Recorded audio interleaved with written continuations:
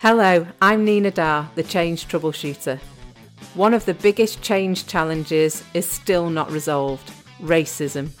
I am the daughter of mixed race parents, and in this episode, Made of What Matters, I interview my role models, my mum and dad, who married in secret 50 years ago. They share their thoughts about how they overcame opposition and disapproval. In the 1970s, it was very hard. There's a lot of negativity out there. She had red cheeks, and I looked and I went, wow.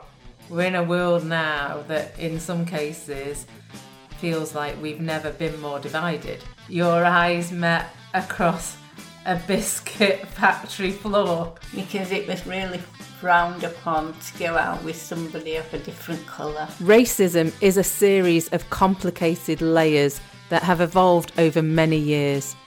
Achieving equality is about changing mindsets, positively adjusting what we carry in our heads through education, love, understanding and being open-minded. Made of What Matters is a true and uplifting conversation with people who we can all learn from. So I decided that I wasn't going to tell anyone. You can download this episode of The Change Troubleshooter from Monday the 15th of June.